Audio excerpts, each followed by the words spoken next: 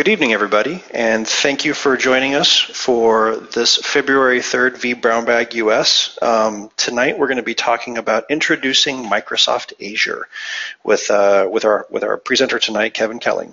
He can be reached on Twitter at BlueShiftBlog. Oops. As always, you can get in on the conversation on Twitter, going to @vBrownBag. Using the hashtag vBrownBag. We can also be found, well, the APAC and the EMEA stuff as well. Again, my name is Chris Williams. I will be your host this evening. I'll be taking questions both in the chat window and on Twitter. And without further ado, let me turn it over to Kevin. Thank you very much, Chris, and good evening, everyone. And by the way, thank you very much for the opportunity. It's very, very much appreciated. And give us just a few seconds here, and I will begin presenting.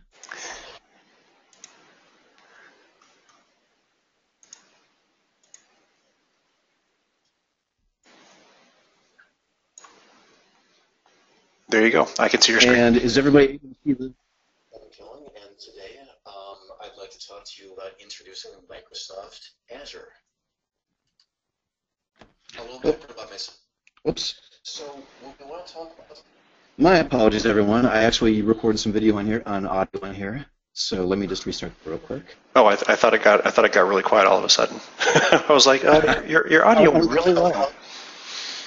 I was wondering where that was coming from. My apologies.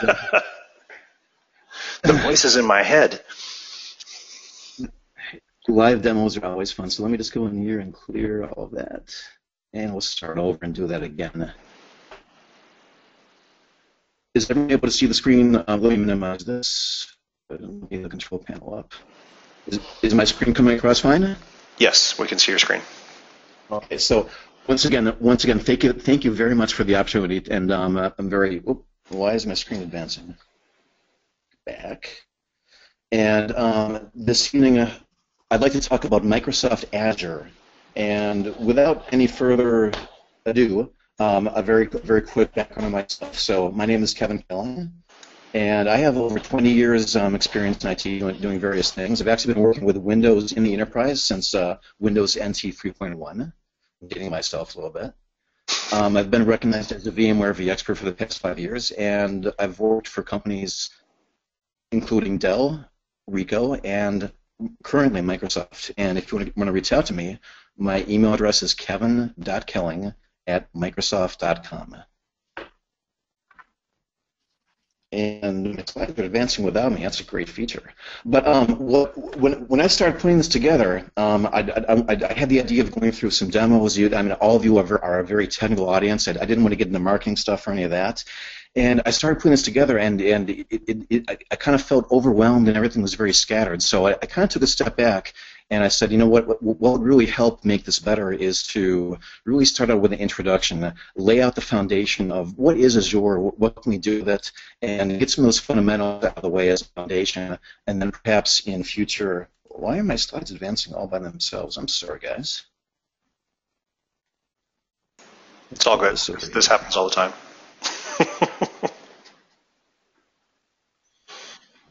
I don't know if that was something I did or okay. But what I'd like everyone here to think about is, what I'd like to talk about today is an introduction to Azure. I'd like everyone to think about what else would you like to see in future sessions.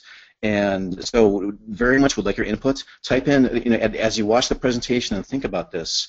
Go ahead and type in the chat window what kind of things you would like to see in a potential future session on Azure.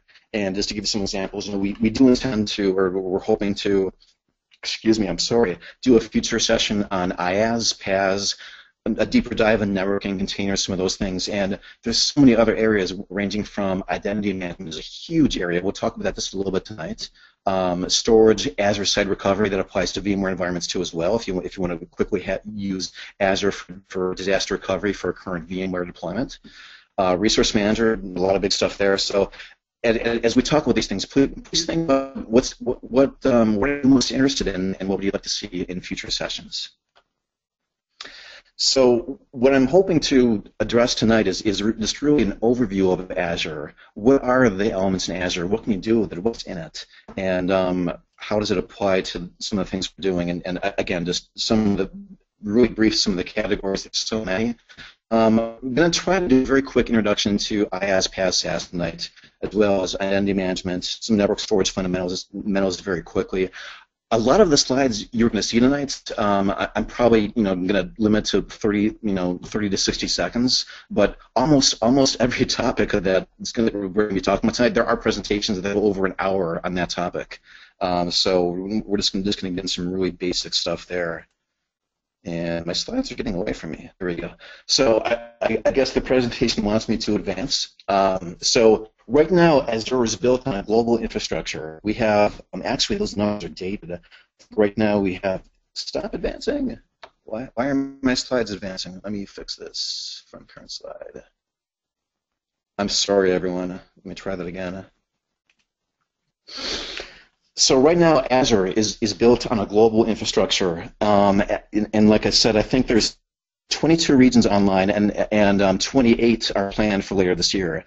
And that's actually more than AWS and Google combined in terms of regions, and we'll talk about that a little bit. But on top of that global infrastructure, we have infrastructure services. This is your IaaS foundation layer. So over on the left here, we have OS server compute. You have your virtual machines. You have your container services. The biggest key elements in your IaaS. We also have the storage elements. Premium storage is SSDs, by the way, in case you're wondering what that is. And we have our networking elements. We'll talk a little bit about ExpressRoute, Traffic Manager, what those are and what they do. But on top of that, we also have platform services.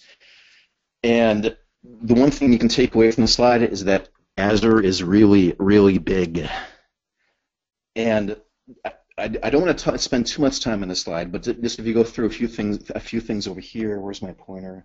I don't know if you can see my mouse or not, but analytics and IT, there's a lot going on. IoT is a huge area with a lot of potential. In fact, this is where you're going to have some of your unstructured databases, Hadoop, things like that, and machine learning. There's a couple of different examples from Project Oxford about machine learning that are kind of interesting. Just to give you one example, actually, right now there is an app Microsoft made. It's on Android. I don't know if there's an iOS version, but it's called the Mimic Alarm. And it's actually like the most annoying alarm clock in the world. What it does is you set the alarm, and it will ask you to mimic a face or emotion or something, and using the camera it will observe you, connect to Azure's machine learning capabilities in the cloud, and analyze your actions to make sure they conform with what it's asking you to do. So that's just one example of some of the impressive things that are possible with machine learning. Above analytics and IT, we have data. Those are the more structured databases. SQL Data Warehouse, structured databases there. We have the Visual Studio here in the middle. Why? I'm sorry, didn't mean to do that so quickly. Okay.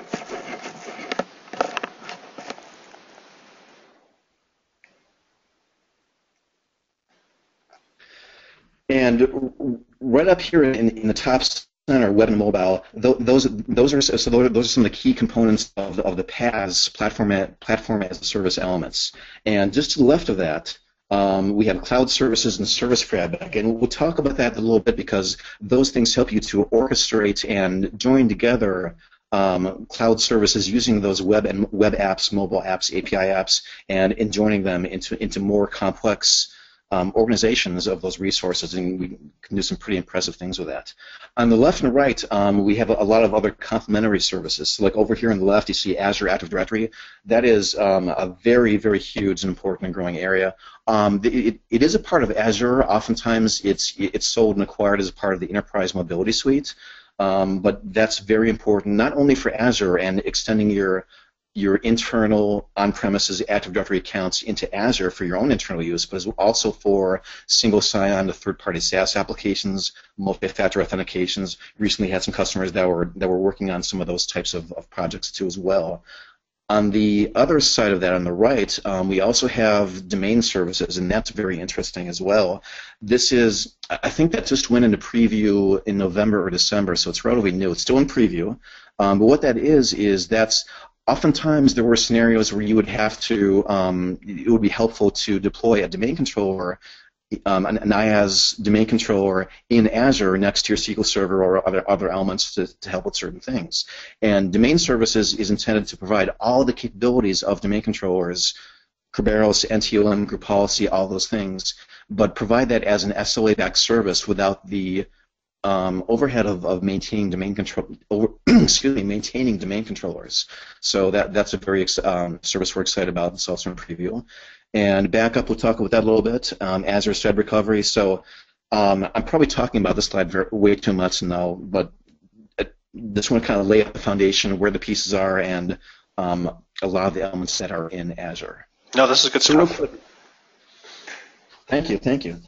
So a very quick overview. What is the industry saying about Azure? Where do we kind of stand in the industry? And this isn't really. I'm trying not to be competitive, but I want to level set where we are, so to speak. And if you look at this, Microsoft is able to fill in more dots here in terms of being able to build private services and deliver across all these other areas. And on the bottom of the slide, if you look at these are the magic quadrants. So here we have magic quadrants for the most recent ones for IaaS, for cloud storage, for PaaS, for x86 server virtualization, and for databases on the right there. And in every single one, not only is Microsoft in the leader quadrant, but Microsoft is either number 1 or number 2. And no one else has that dominant of a leadership position across so many different areas at the same time. So we're very excited about where we are and the position we have to operate from.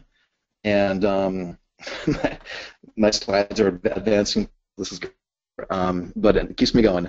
So this is a look at our current region. So right now we have. Hey, stop that! I'm sorry, guys. I don't know what I did to make this advance by itself. If you want to take a second to kill that, you're more than welcome to. Don't feel pressured to jam through it if you want to take a moment to fix that.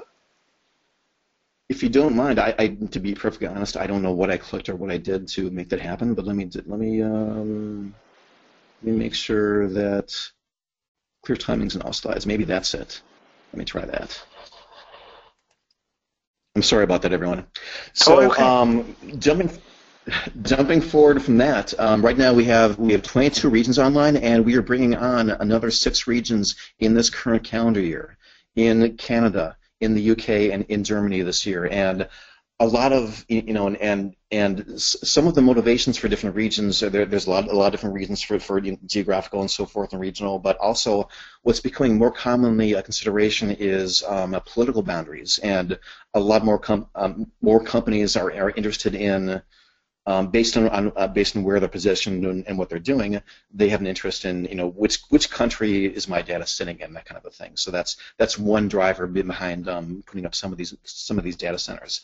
Also on the slide, excuse me, a lot of people don't know this, but Microsoft is actually one of the top 3 networks in the world in terms of capacity, and we have many regions. And the bottom line on the slide there, just last September, I think, we launched the G Series. The G Series is the largest IaaS VM that's available in the public cloud today.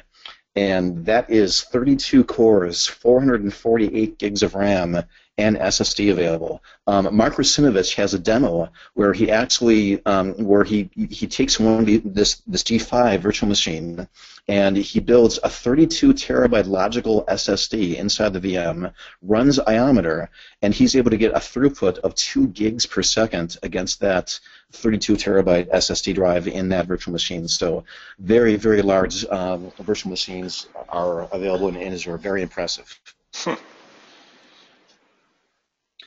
Just to kind of give you another idea of scale, so I thought this was kind of interesting. So the average space shuttle flight cost about $1.5 billion, and moving on to Hadron Collider, almost $5 billion.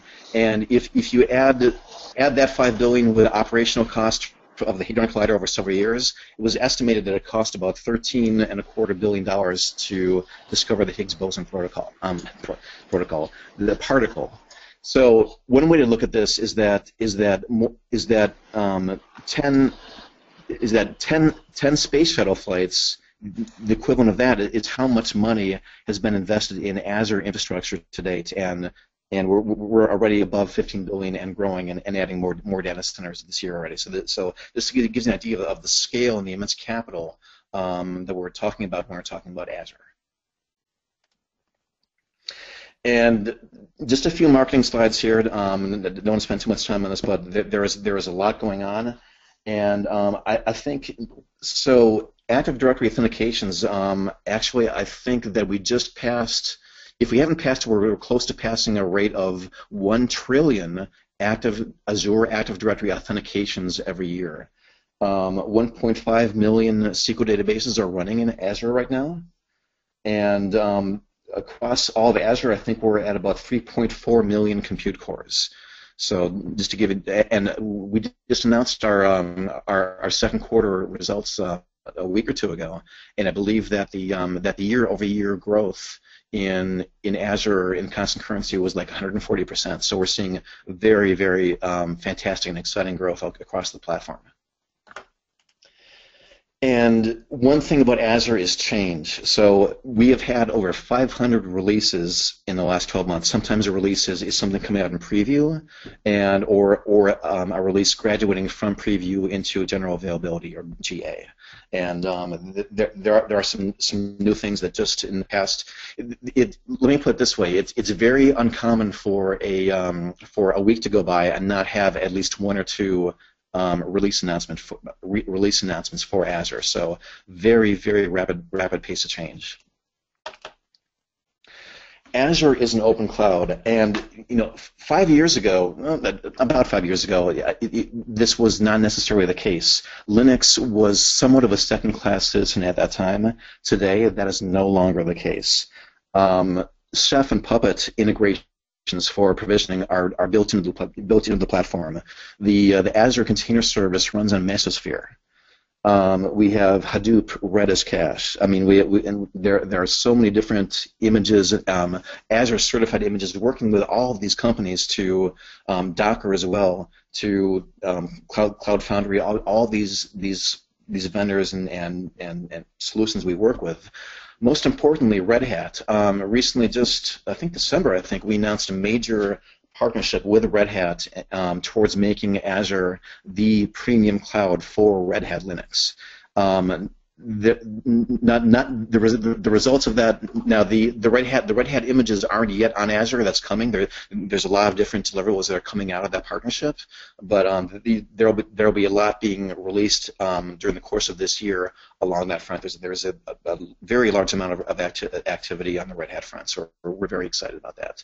Key point here again is Azure is an open cloud. Actually, I saw a slide, and I think over this past December, the ratio for new virtual machines that were deployed to Azure in the month of December, I think it was like 67% Linux and 34% Windows, something like that. So it varies from month to month, but that was a very particularly impressive month, that there is a very high amount of Linux being used in Azure. Any questions so far? I'm sorry, I'm just talking very fast. Any questions so far? No. I haven't seen anything pop up yet, but you are doing fantastic. Thank you very much. So one question that most companies have to go through in their cloud journey as they're going through this is public, private cloud. What do I want to use?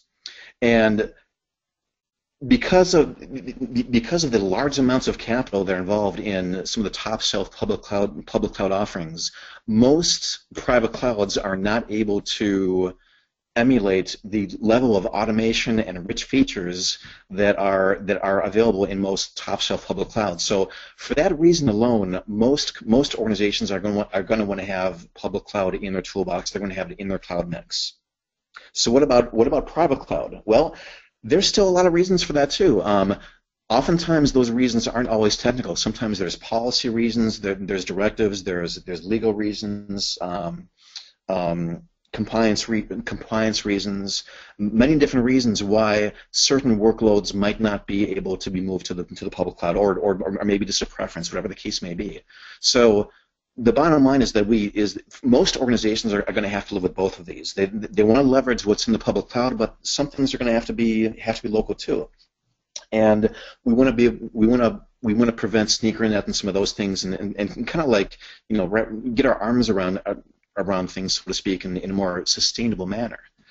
So, and what's interesting is when you look at this, there's some vendors that look at public cloud and say, well, cloud is over here, and we do cloud. And there's other vendors that say, well, cloud is over here, and we do cloud. And there ends up being a dichotomy of sorts between those two worlds. And sometimes in the on-premises space, what they're selling isn't always cloud either. Sometimes it's just virtualization.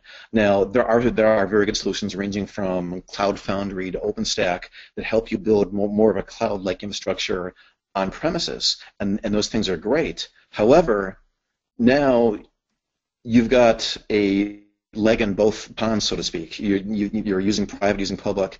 You've got different skill sets to work with, different runbooks, different APIs, different operational procedures, and those things can end up becoming a barrier that prevent us from being able to extract the full capability, the full value that would otherwise be available in these cloud options.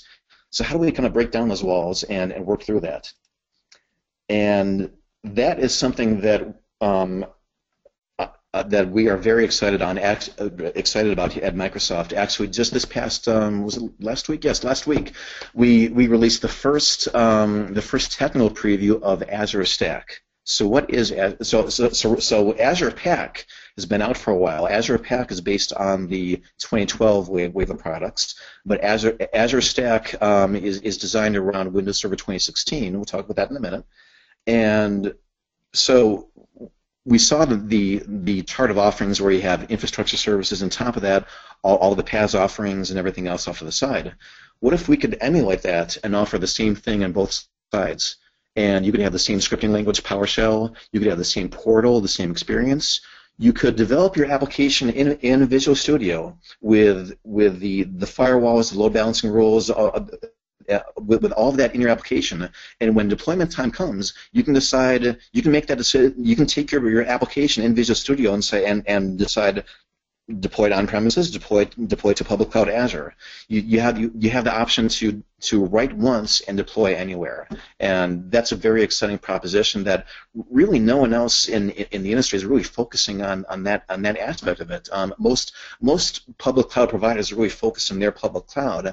They're not really reaching into your data center, helping you to provide, kind of create a symbiotic relationship where you can have that common experience across both environments. So we're very excited about that, and we'll talk about a few things about that. One of the enablers for Azure Stack is Windows Server 2016.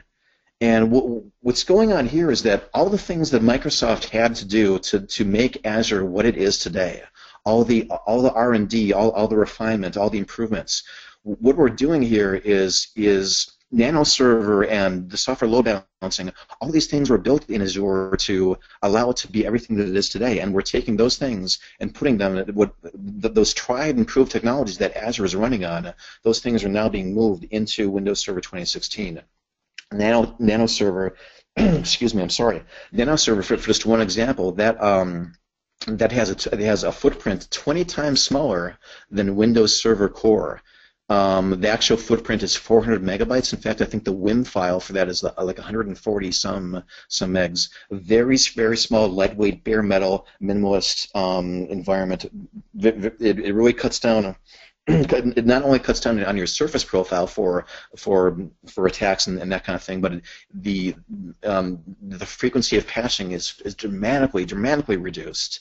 And also on Nano Server, there is no local management. All of the management is done remotely. So there's some really neat things, and that's probably a whole other hour talk just about that. So I'll stop talking and move on. But there's some really cool things that we're putting into Windows Server 2016 to make that possible. Real quick, one more feature in Windows 2016 is going to be Storage Spaces Direct. So this is a new twist on storage spaces that allows you to build a hyper-converged infrastructure using Windows Server 2016.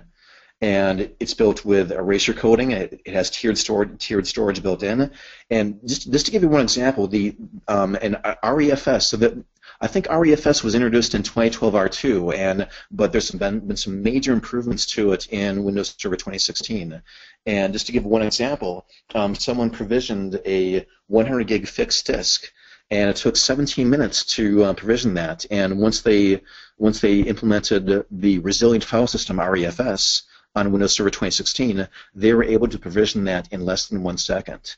What hardware did they use? They used a Levana laptop with a SATA disk.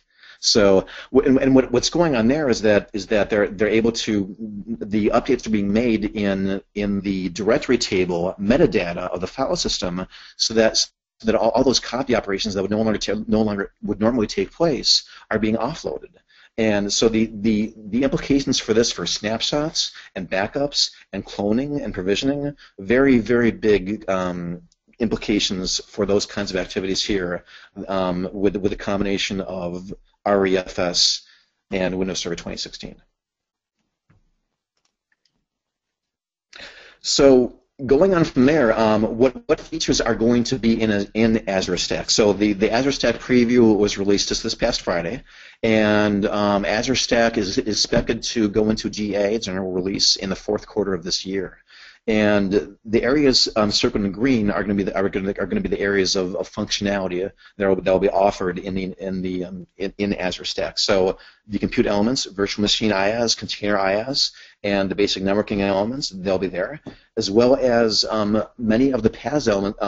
Some of the PaaS elements are only going to be there in preview, and we'll talk in a little bit exactly what preview means. But they will be there in preview, and they'll graduate to GA later on. But the whole idea is to give the excuse me, I'm sorry, the capability to run the best of Azure IaaS and PaaS infrastructure on premises in your own environment as well. So I wanted everyone to think for a second about what is cloud computing. Now, and I'm kidding. What do you really want to ask ourselves, right? Is should we be using the cloud?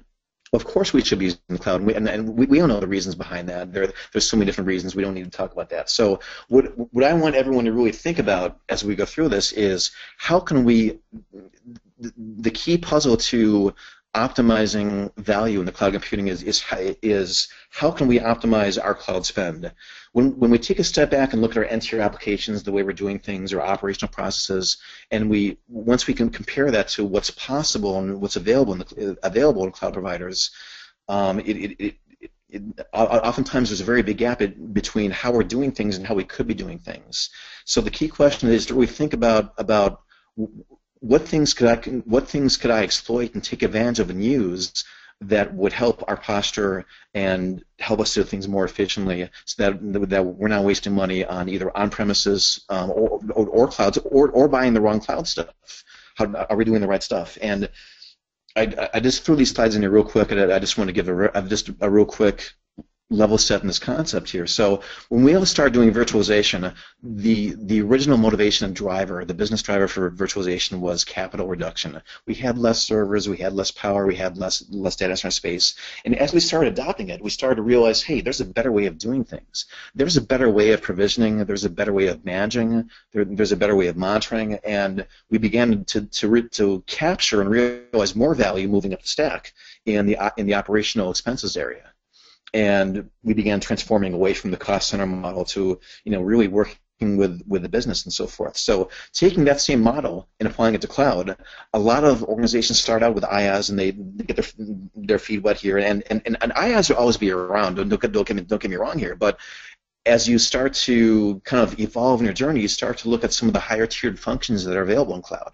You start to look at PaaS, IoT, we'll get into the service fabric a little bit, and all these other areas, and you start to think about cloud native applications and those kinds of things. So so most of us are going to evolve from a point of starting out with test dive workloads, our seasonal, our burst workloads, disaster recovery, and then we start moving production data into the cloud, and then we really start working with cloud native applications, and at that point we're really starting to get to a point where we can step back and look and start thinking about is our use of cloud optimized for our workloads and what we want to do as a business. So I just encourage everyone, no matter what cloud provider you're using, I would just encourage everyone to kind of step back and think about those things and apply that to what you have in your environment today. So real quick, I just want to talk about a few fundamentals in Azure. I want to go over network storage compute, as well as the service level agreement. What's going on there? What's that all about? And get into just a few fundamentals about IaaS and the IaaS and PaaS offerings available in Azure. So to start out with network, there's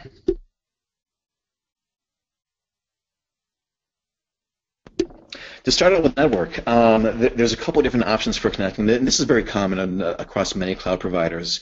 You can do a point-to-site configuration. This is very common for developers where you install a certificate on the laptop and that device, they can have a VPN right from that device. Site-to-site VPN, and this is also very common, and it works with the vast majority of VPN solutions. And on top of that, we have ExpressRoute. ExpressRoute is a dedicated private circuit that is available through many different providers, and this is going to be your best choice for your mesh MPLS networks. And where is that available? It's available from a wide variety of partners. AT&T and Verizon in the Americas is just to name a few. And you can see the yellow dots are the locations where ExpressRoute is available. And we also have many content delivery networks distributed across the globe too as well. And we'll talk about those. We'll talk about those in a minute. Just to show a few very basic elements in Azure networking. So let's say, for example, you have an n-tier application, and you might have some back-end servers. Maybe you have 3 virtual machines running SQL, and that comprises the back-end of your n-tier application. So what you can do on top of that is put the Azure internal load balancers. There's different load balancers in Azure for different scenarios. This one is an internal load balancer with an internal IP address, usually a telnet is most common. So this would be an IP exclusive to your virtual network within Azure. On top of that, you're going to have your web tier. So let's say, for example, you have 3 VMs, and then that comprises your web tier. And on top of that, you have the option of deploying Azure Traffic Manager. Azure Traffic Manager will integrate with DNS. So that, let's say, for example, your web tier is spanned across more than one region. So what this will do is this will identify the region that the client is in and work with DNS to automatically redirect the end user or the client to the VM instance in your web tier that's going to be in a region more beneficial to them. On top of that, there is the content delivery network, and that's where you can pre-stage and publish multimedia files, movies, pictures, things like that. Those website elements that you don't want users to have to traverse an ocean with high latency to try and pull the content down. So those are some of the basic elements that are available from a networking perspective. And there's a lot more beyond that, but we're just working on the basics so far. Autoscaling is a very key feature. This is implemented across Azure. So autoscaling, and my apologies, I'm having problems with my voice tonight. Autoscaling is a feature that's prevalent throughout Azure, and it's implemented in a couple of different ways. Within a single virtual machine, you can have that virtual machine autoscale its CPU capacity and its memory capacity based on metrics that you define. For example, you might define if CPU is higher than X for Y minutes, then increase increase by this percent for and you have control over the scale up and scale down, how aggressively you want to scale up and scale down for those things to maintain and manage the cost of your workloads too as well. At the same time, not only can you auto scale virtual machines, you can auto scale cloud services and service fabric elements too as well. And what that means is you might have an application that's comprised of many different instances. And to give you an example of a cloud service, you might start with 5 instances, and so these are basically PaaS instances of IIS VMs. And you can have that cloud service automatically provision, spin up based on your templates, more and more instances for the web tier or middleware, whatever tier it is, to accommodate any bursts in demand. And this also works on message queues too as well, by the way. So this is a very prevalent feature throughout Azure, being able to auto scale on demand. Just a few basic fundamentals for storage. So locally redundant storage is going to be the most economical option, and this means that there are 3 copies of your data maintained in one region. Now, zone redundant storage, I'm not going to talk about that because that is for a specific use case. The most common use case you'll see for across regions is going to be GRS. That is geographically redundant storage. That's kind of like LRS times 2, but across 2 regions. So what you basically have there is 6 copies. You have 3 copies within region A, replicated to another 3 copies in region B. On top of that, there is another tier for read access GRS, and that's a more aggressive replication scenario. And in the secondary site, that information is available for reads. So there's a couple of different scenarios where that might come in handy. One is if you're looking at recovery time, RTO. There's a much smaller RTO for region failovers with that model of storage. Another example is you might have some data that you want to run some batch jobs or some reporting jobs against that, which are read-only in nature. That's one other option for which you can do that in a different region without impacting the production data.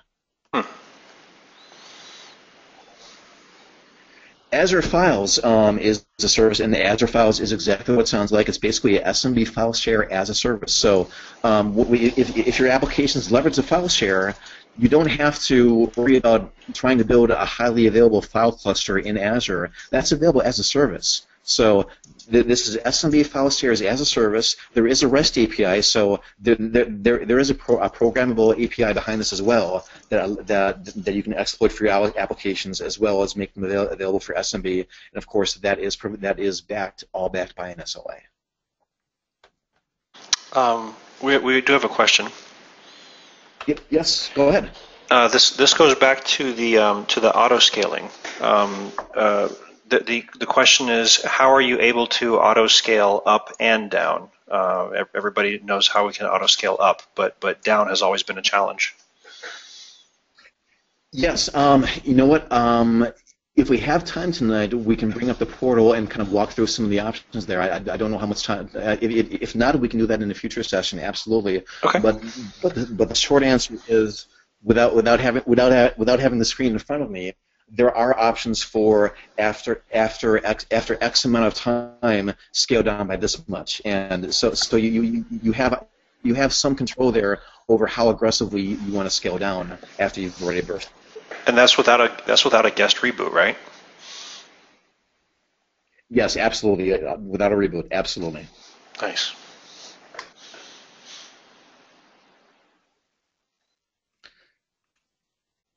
So what is preview versus GA? So features in Azure are initially released as a preview.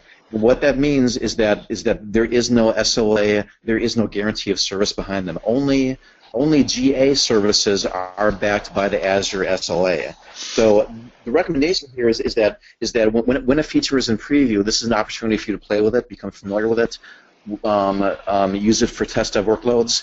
it's recommended that you not use it for mission critical or production workloads, because basically in essence it's like a beta of the service. So there may be some disruptions while that feature is in preview, or bugs and so forth. So once those issues have been addressed, the feature will graduate onto GA, and at that point it will become backed by the Azure SLA. So what is the Azure SLA? The Azure SLA is that 99.95% uptime is guaranteed. That equates to, over the course of a year, that equates to 4.38 hours. So where are the boundaries for this? So what's included, basically, at the end of the day, this is the availability of your virtual machine. So if your virtual machine is not available because of a networking issue in Azure, or the VM is just down, or there's anything within the Azure infrastructure that's impairing the function of that virtual machine, that will trigger the SLA. And if the SLA is violated, there are credits and financial compensations, and then there's a whole long legal wording behind that. But there's a whole system of credits behind backing up the SLA if there was a very significant outage, for example. So what is not included? So VM container crashes, an OS crash, or let's say, for example, you have an application, but the load balancing or the high availability configured in your cluster was not done properly. That burden of responsibility is on the application owner to maintain that. So what Azure is guaranteeing here is the availability of the network and the VMs. To visualize that, there are fault domains. A fault domain is a logical construct within Azure. So oftentimes, not always, but in most cases, that will equate to a rack. So, for example, we have an application that has a web tier and a backend for database. And let's say, for example, that one rack fails. So as long as you define both your IS servers in an availability set, and both of your databases. So basically every tier in your application, your web tier, your middle tier, your backend tier, as long as you define each of them as an availability set, Azure will automatically span those across as many fault domains as it can to minimize the impact of any one fault domain, for example, i.e. a rack on your environment. And as long as this is done, and your applications are in an availability group, you do qualify for the SLA. If your VMs are not in an availability group, the SLA is disqualified. And just real quick, there's so much to talk about PowerShell, but real quick, PowerShell is a very, very powerful scripting language, and once you really start leveraging public cloud and doing things, your runbooks and scripts become so much more important. In my background, I spent a lot of time in on-premises infrastructure, and once you start making that transition to public cloud, those scripts and those runbooks become so much more important, especially for disaster recovery scenarios or redeploying elements of an entire application. So PowerShell, and this is the same PowerShell, it's built into Windows, but there are hundreds of Azure-specific commandlets. So anything that you can do in Azure, from adding a new virtual disk to a VM to creating a new Azure blob table or whatever it is, everything is programmatically possible through the PowerShell interface. And we could talk for a long time about that. There's a lot going on there. The Azure portal. Yeah, there's a lot. So the Azure portal actually just this past December, the new portal went GA. So for a long time there was a classic portal in Azure, and for most of this past year, most of 2015, the new portal was in preview, and it just graduated to GA. There are so many features in the portal, and so many things. I'm hoping I have time to walk through it tonight. I'm not sure if I will, but There's so many features available in this, and one of the more important ones we want to talk about is ARM, Azure Resource Manager. And actually, I think maybe in the next slide, I think we'll talk about that. Yes, we will. So what is Azure Resource Manager? So up until now, in Azure, let's say, for example, you had a web server and a SQL server in your application. It was up to you to really build the conduit and the glue and connect your virtual network, the proper storage account, the proper VMs. It was up to you to kind of pick the right parts and glue that all together. Azure Resource Manager is a logical construct that really helps us to put boundaries around things where they make sense. So this is deceptively simple. At the surface, every object in Azure, for example, every storage account, every virtual network, every VM, every PaaS feature lives in a resource group, but it can only be in one resource group at a time. And what you want to do is you want to group like elements that share a common life cycle, and we'll talk about that in a minute. But one thing, going to the bottom point here about grouping, one thing that's very important is this is also a security boundary. And you can do some really amazing things here. You can delegate access, and I'm getting ahead of myself, but along with Azure Resource Manager, we released role-based access control just this past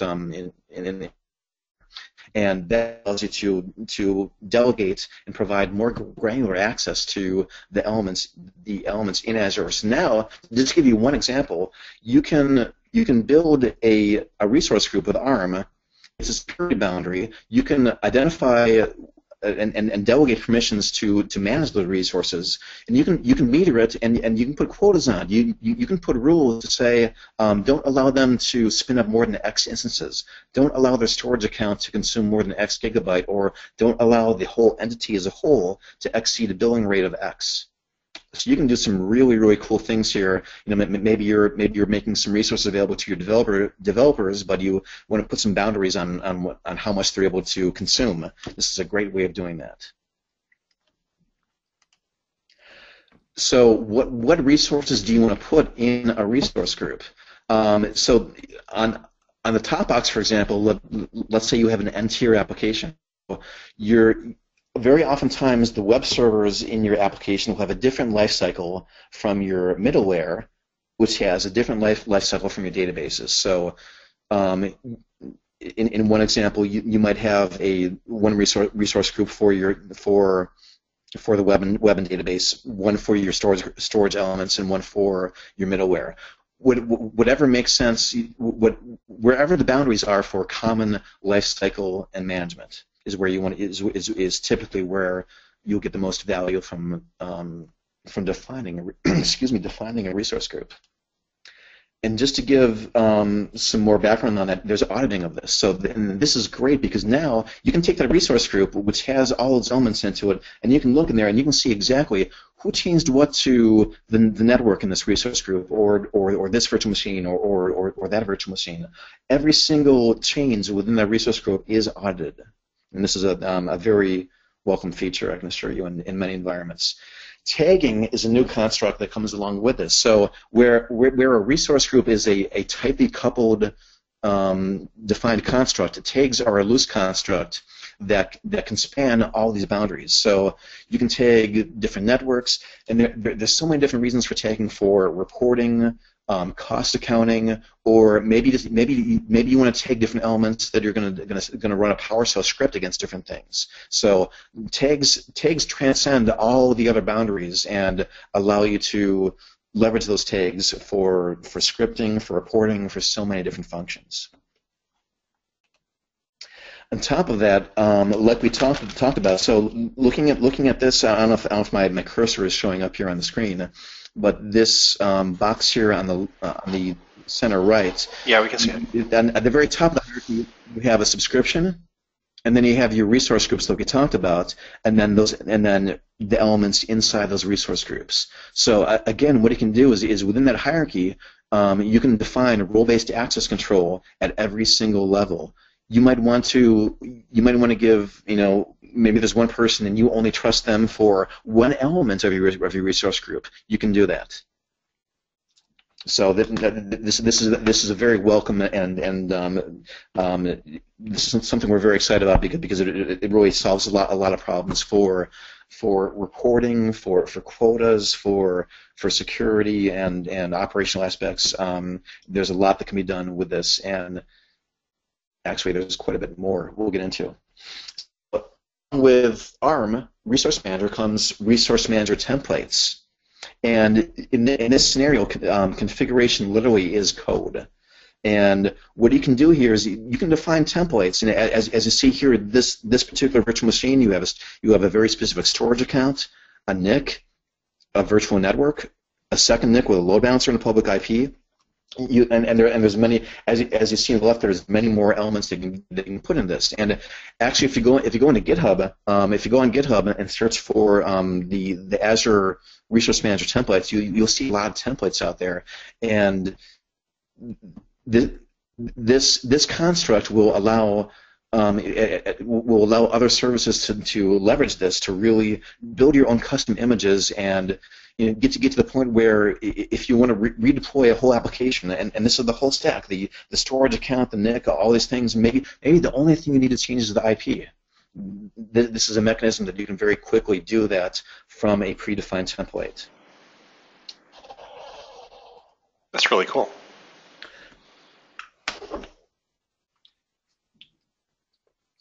We think it is too. Thank you. So, I want to switch back, and I'm going back and forth here, but I want to go into IaaS and PaaS just a little bit here. So, on the very, and this isn't, I picked the wrong colors here, but on the very far left, excuse me, the far left is package software, where virtually the consumer manages the entire stack, absolutely everything. So now we graduate to infrastructure as a service, and this is where everything up to the virtualization stack is managed by the vendor. So the operating system and everything on top of that is what you, the consumer, is going to be responsible for.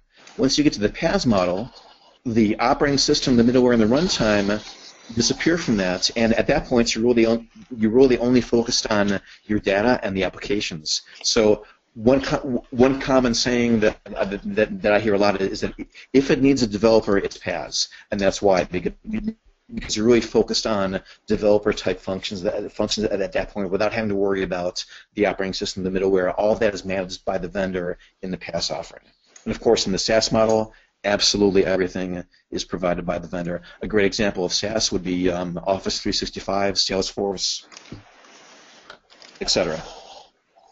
So what do the IaaS and PaaS elements look like in Azure? So for IaaS, the basic two elements are the virtual machine and the container. For the PaaS elements, there are web apps, there's API apps, there's mobile apps. We have the web roles and worker roles. They're a part of a cloud service. I'll talk about that in a minute. And there's databases as a service, SQL as a service. So you can actually get a SQL database and not have to worry about managing the underlying operating system or anything. It's just a SQL database. So in the PaaS offering, there's a couple of different constructs for this, and one of them is a cloud service. Excuse me, I'm sorry. So what you're doing here is you're developing an application in Visual Studio.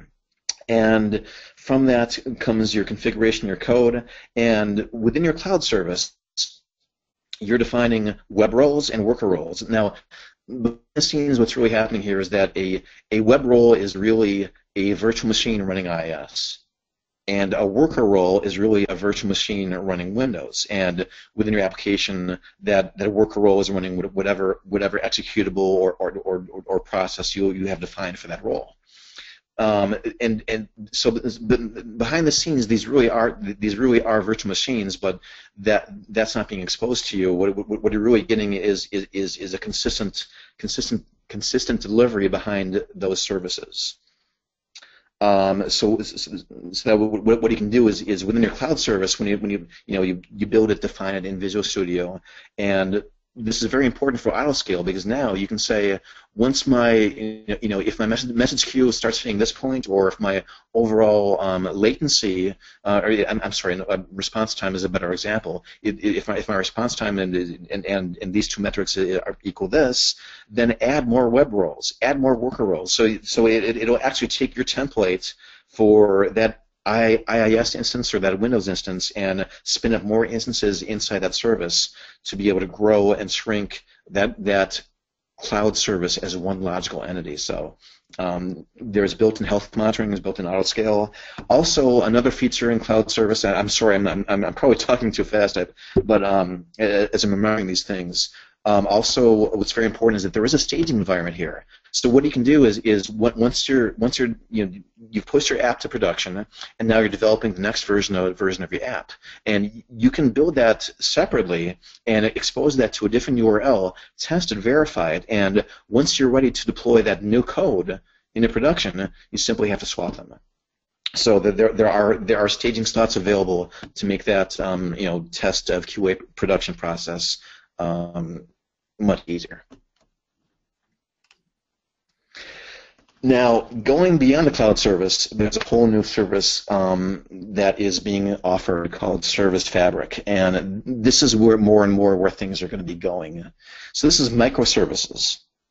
Now, I'll give you a very simple explanation of a microservice is that it's a stateful service. So what we're doing here is these aren't IaaS VMs anymore. These are micro instances that are built to be minimalist and serve a very specific purpose. And because microservices are stateful, you can have the data close to the transaction.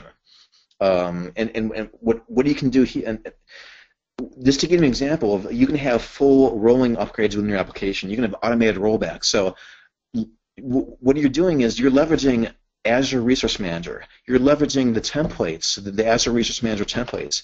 All that logic, Service Fabric is kind of the brains or the AI. It's the logic control layer behind all this. So it knows all those things about your application. It knows what elements are supposed to be there, how it's supposed to be configured. So let's say, for example, that one of your web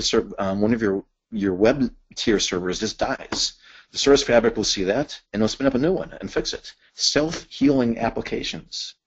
When you upgrade a certain, you can do some really fancy things about a very focused upgrade of a very focused incremental upgrade, a rolling upgrade of your application within microservices, and have the protection for automated rollback behind that. Because again, the Service Fabric knows all those things about your application from your templates, from your resource groups, and so on and so forth. So we are very excited about the capabilities of this. So what is the Azure Service Fabric? Is this something new? So right now, all of these services, Azure Database, DocumentDB, Power BI, all of the aspects of Azure networking, Azure Compute, Service Bus, and at the bottom, Cortana. So every time you do a Cortana search on a Windows 10 device, the back-end cloud services for Cortana are actually running on Azure Service Fabric using microservices. So this is not something new. This has been in production for over 5 years, and the other important thing to keep in mind here is that this isn't a dumbed down or a consumer version of Service Fabric. This is the real thing. This is the same thing that the SDK that's available for this. That you download that SDK, put it in Visual Studio. It's the exact same SDK that Microsoft uses internally to build all of these things. And that same SDK is available to everyone to build their own applications using the Service Fabric. So this is I think Service Fabric is still in preview, if I'm not mistaken. I need to go back and look. There's so many moving parts, but this is something we're very excited about, looking to the future of what's possible in the platform as a service space. And just to kind of give a overview of where this all sits. So you have bottom right. On the left, you can have an Azure Consistent Public Cloud. This is Azure Stack. And on top of those layers, you can have your IaaS elements, VMs and scale, your VM extensions, and your options. You can use things like Mesos, Scalar, RightScale for your cluster orchestration. You can use Marathon, Cloud Foundry, those other elements to build your own PaaS infrastructure, or you can use the Azure Fabric. It's open. You have choice as to what kind of topology, what vendors, what solutions you want to work with to build your infrastructure and your applications. And just to give another visual for this continuum, so on the left-hand side, you have the control over IaaS, or you have full control over that. And as you move to the right and get into Service Fabric and the PaaS element that's on top of that, this is commonly used in cases where you want to have a very rapidly deploy a very large amount of services in a very short period of time. This is where things like Service Fabric and Web Apps, those PaaS elements are going to give you the most value.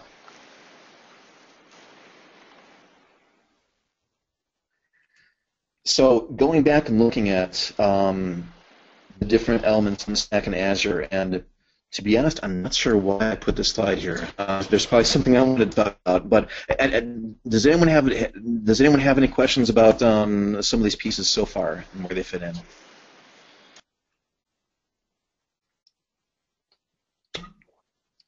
So far, so good. Okay, great. Oh, sorry, I was muted. So moving on.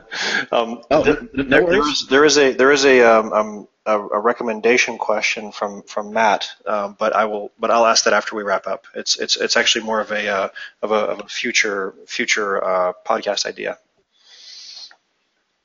Oh, okay, great. Any ideas on future sessions or topics of interest? Absolutely, would love to see what those are. I've got a couple. Thank you. Right. So Azure Security Center is something that, gosh, this went live in, I'm trying to remember, I think it was September or October, right about then that this went live. This is something that we're also very excited about. So what we're doing here is this service will automatically analyze all of the elements in your subscription for security events. And there's two different tiers of service. I'm trying to remember where those boundaries are. I'll talk about that in a second. But not only is there built-in functionality within Azure that for your VMs, but there's also all these vendors here: Trend Micro, F5, Cisco, Checkpoint. They can plug into the Azure Security Center with their solutions for even more integration and more functionality around security. So just a very, like, there's like a 1 hour, there's probably like a couple of hours of different sessions around what this is and how it can be used, but a very brief high-level overview. This is analytics-driven intelligence, and what we're doing here, we're scanning across everything in your subscription. We're looking at compromised machines, failed exploit attempts, brute force attacks. Are people extracting data? Is there some advanced malware in your environment? All of these things are being looked at. And what do you see as users? Just as a very basic example, there's some screenshots I grabbed. If you look here, you can get some indications as to which of your IaaS VMs don't have malware. Which of your SQL services don't have auditing? How many? Here's 10 systems that are missing system updates. Some systems that are missing ACLs on they could have some exposure on the network there, and some are pending reboots. Those are some of the basic availabilities that are in the free tier, the built-in free tier of Security Center. And on top of that, there's even things like intrusion detection, RDP brute force attacks, suspicious RDP activity. So this service is just there, and it's watching over things, scanning your event. If it's a Windows system, it's scanning your Windows event logs. It's scanning the appropriate logs on Linux and other systems. So this is a very powerful system that can be leveraged to really get some grasp of security and events around all of your elements that are in the Azure public cloud.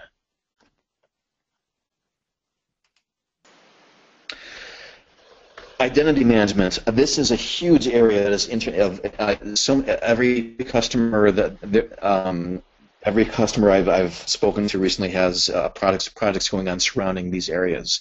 There was one customer that had what could have been a data breach. They caught it just in time and they prevented it, and as a result of that, they realized they had an awareness of how important security was, and they've made very quick moves to implement single sign-on, not only across internally for VPN and employees coming in to access their Citrix applications, but they also extended that to the cloud, so that when they would sign into to third-party SaaS applications, they could leverage not only single sign-on but also a portal for password resets and also multi-factor authentication.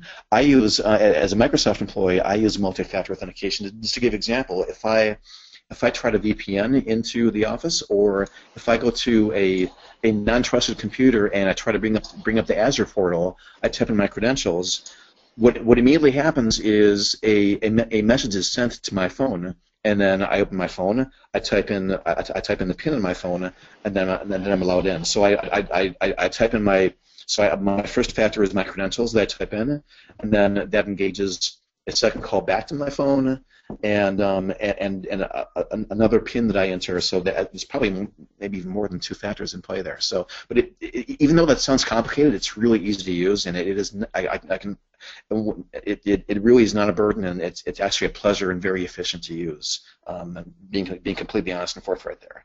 So there's so much going on in identity management. No, I'm not sure how much time we have to talk about that, but what's often done here is you have your on-premises Active Directory, and you can deploy ADFS, Active Directory Federation Services, on site, and from there you deploy Azure AD Connect. So what we used to have there is DirSync, and with Office 365 there were DirSync and some other products that came from that. Just this past summer or fall, Azure AD Connect was released, and they really wrapped up a whole bunch of different products and made that bridge connection between ADFS and the Azure Active Directory much more efficient and easier to set up and manage. There was also a health check built in there to alert you to if the service is not functioning or there's some suspicious activity going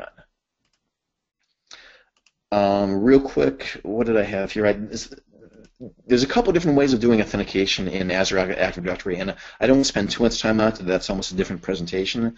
But you can do a password hash, and a password hash is okay, but understandably, there's a lot of companies, a lot of organizations that don't want, for security reasons, they're not comfortable with it. And what we see as the most common topology is federation, where ADFS is deployed in between as a secure token source.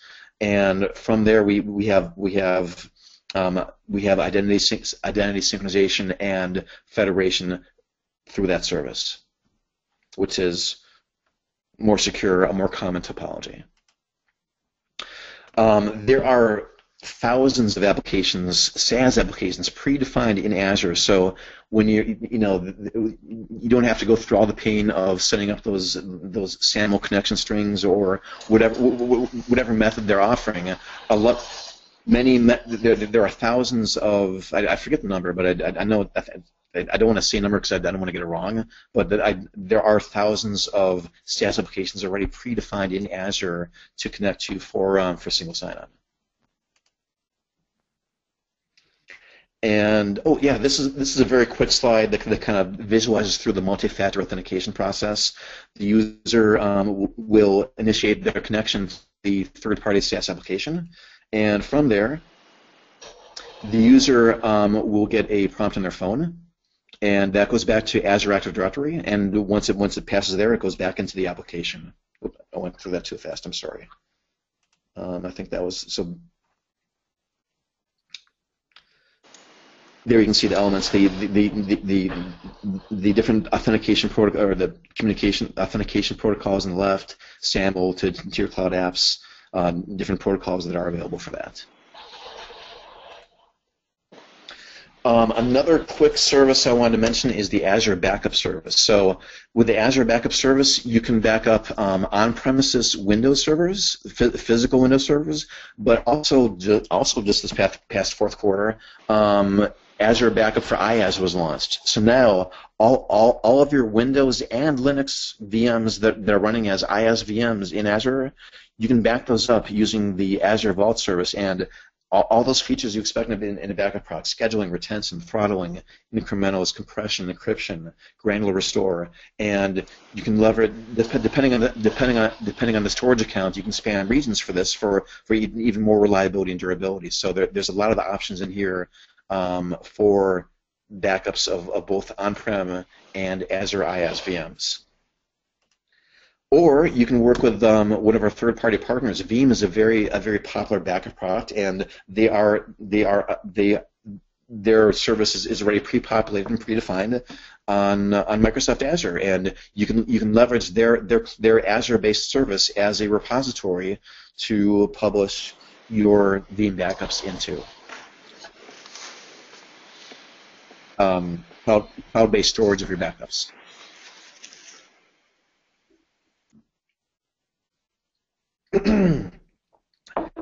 Azure Site Recovery. This has been a very popular feature, and this is available for VMware environments. And this recently went through a very big overhaul.